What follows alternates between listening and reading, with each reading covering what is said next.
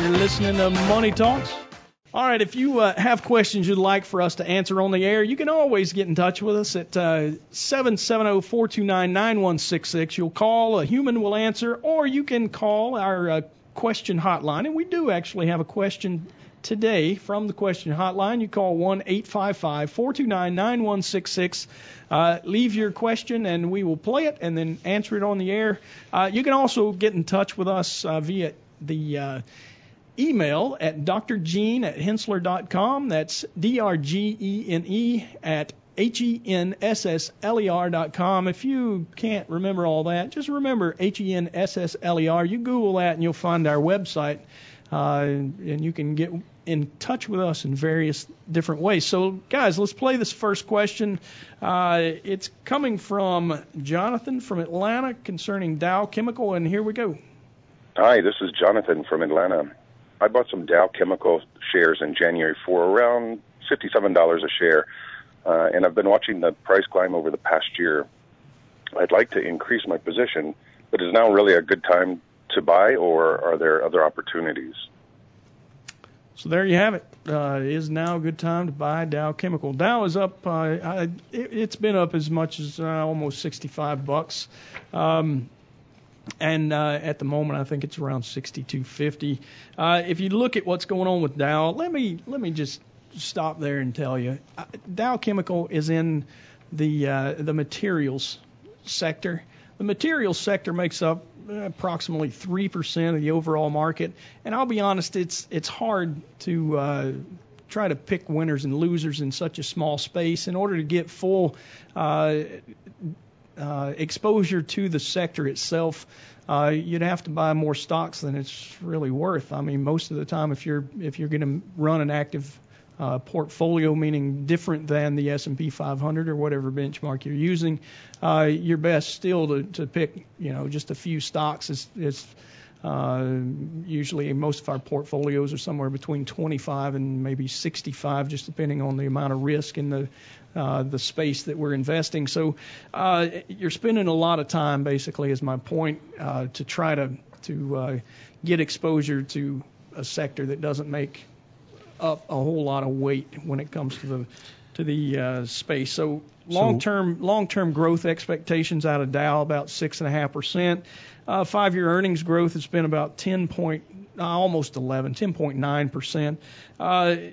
You look at the overall situation, and it just doesn't look like it's like there's a lot of benefit to the time you'd have to spend to put effort into picking stocks within there. It too is overvalued relative to its long-term average, but it's about half as much as the market. And I hate to be talking in those terms, but the reality is, it looks a little expensive too, just not as expensive as some of the others. The space where you expect that material stocks are going to really outperform is when you're just coming off the bottom of the market. You'll see them move first. So I would be pretty safe, I think, in saying that I don't believe that's where we are in the overall business cycle. We've been in this recovery since 2009.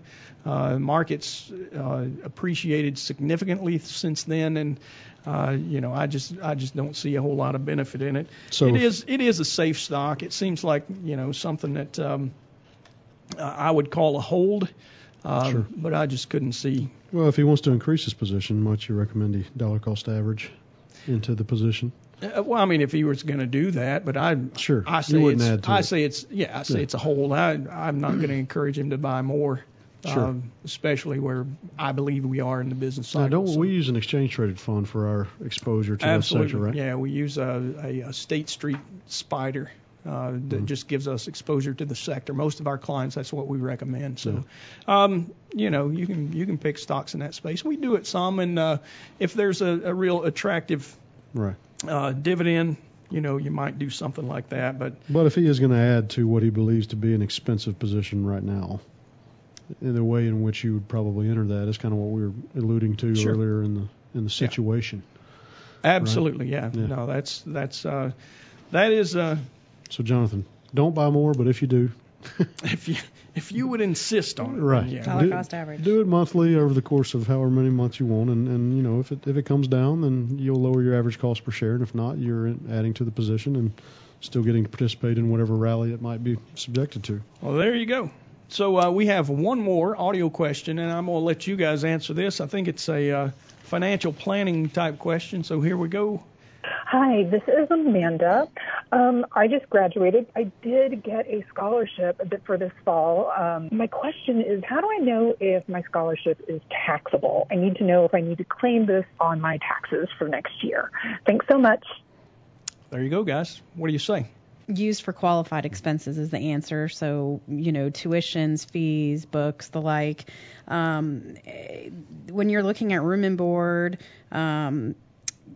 travel, things like that, that is not considered a qualified expense for a scholarship, and so that would be taxable, which is different than a 529 because those are considered qualified as far as maybe not travel, but the room and board, and so you really have to look at those definitions. Exactly. Right. What the money's being spent on. All right. So it depends. Yeah, it does. And that is what the all ultimate. Say. You're right. And you have a CPA, which makes it at least half of your now vocabulary.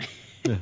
So just watch what you're spending it on, Amanda. I mean, it's going to come down to that definition, for whatever scholarship, fellowship, or grant that you might have received. And if you can I think the safe bet is if you can keep it to your tuition, fees, and books that are related to the courses you're taking or their attendance, because if they're not, if you wanted to just for personal research or otherwise, then I don't think it would qualify. But if you can keep it to just covering the costs for your tuition, fees, books, and supplies for those courses, it should not be taxable. It should be tax free. And again, to Shauna's point, you should probably check with your tax advisor and at least provide the information on what you spent it on in order to make that determination. But generally, if you're going to spend it on those needs, then you wouldn't have to worry about the tax.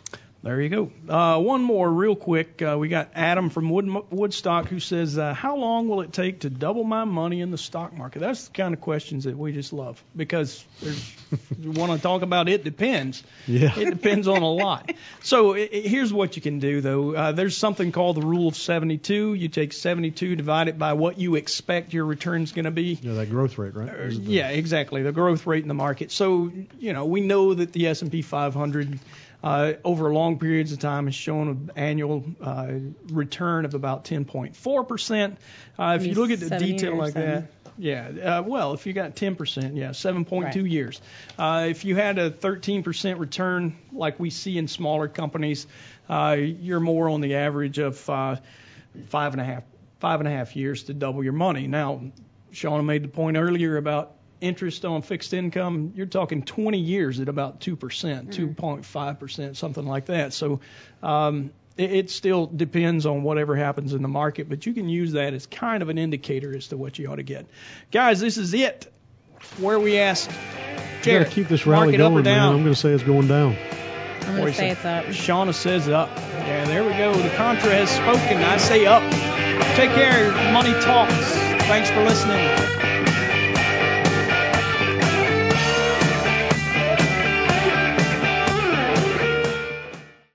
All material presented is compiled from sources believed to be reliable and current, but accuracy cannot be guaranteed. The contents are intended for general information purposes only. Information provided should not be the sole basis in making any decisions and is not intended to replace the advice of a qualified professional, such as a tax consultant, insurance advisor, or attorney. Although this material is designed to provide accurate and authoritative information with respect to the subject matter, it may not apply in all situations. This is not to be construed as an offer to buy or sell any financial instruments. It is not our intention to state, indicate, or imply in any manner that current or past results are indicative of future profitability or expectations. Portfolio holdings discussed are subject to change. There is no guarantee that in the future these securities will be held in Henssler accounts. As with all investments, there are associated inherent risks. Please obtain and review all financial material carefully before investing. Henssler is not licensed to offer or sell insurance products. This overview is not to be construed as an offer to purchase any insurance products.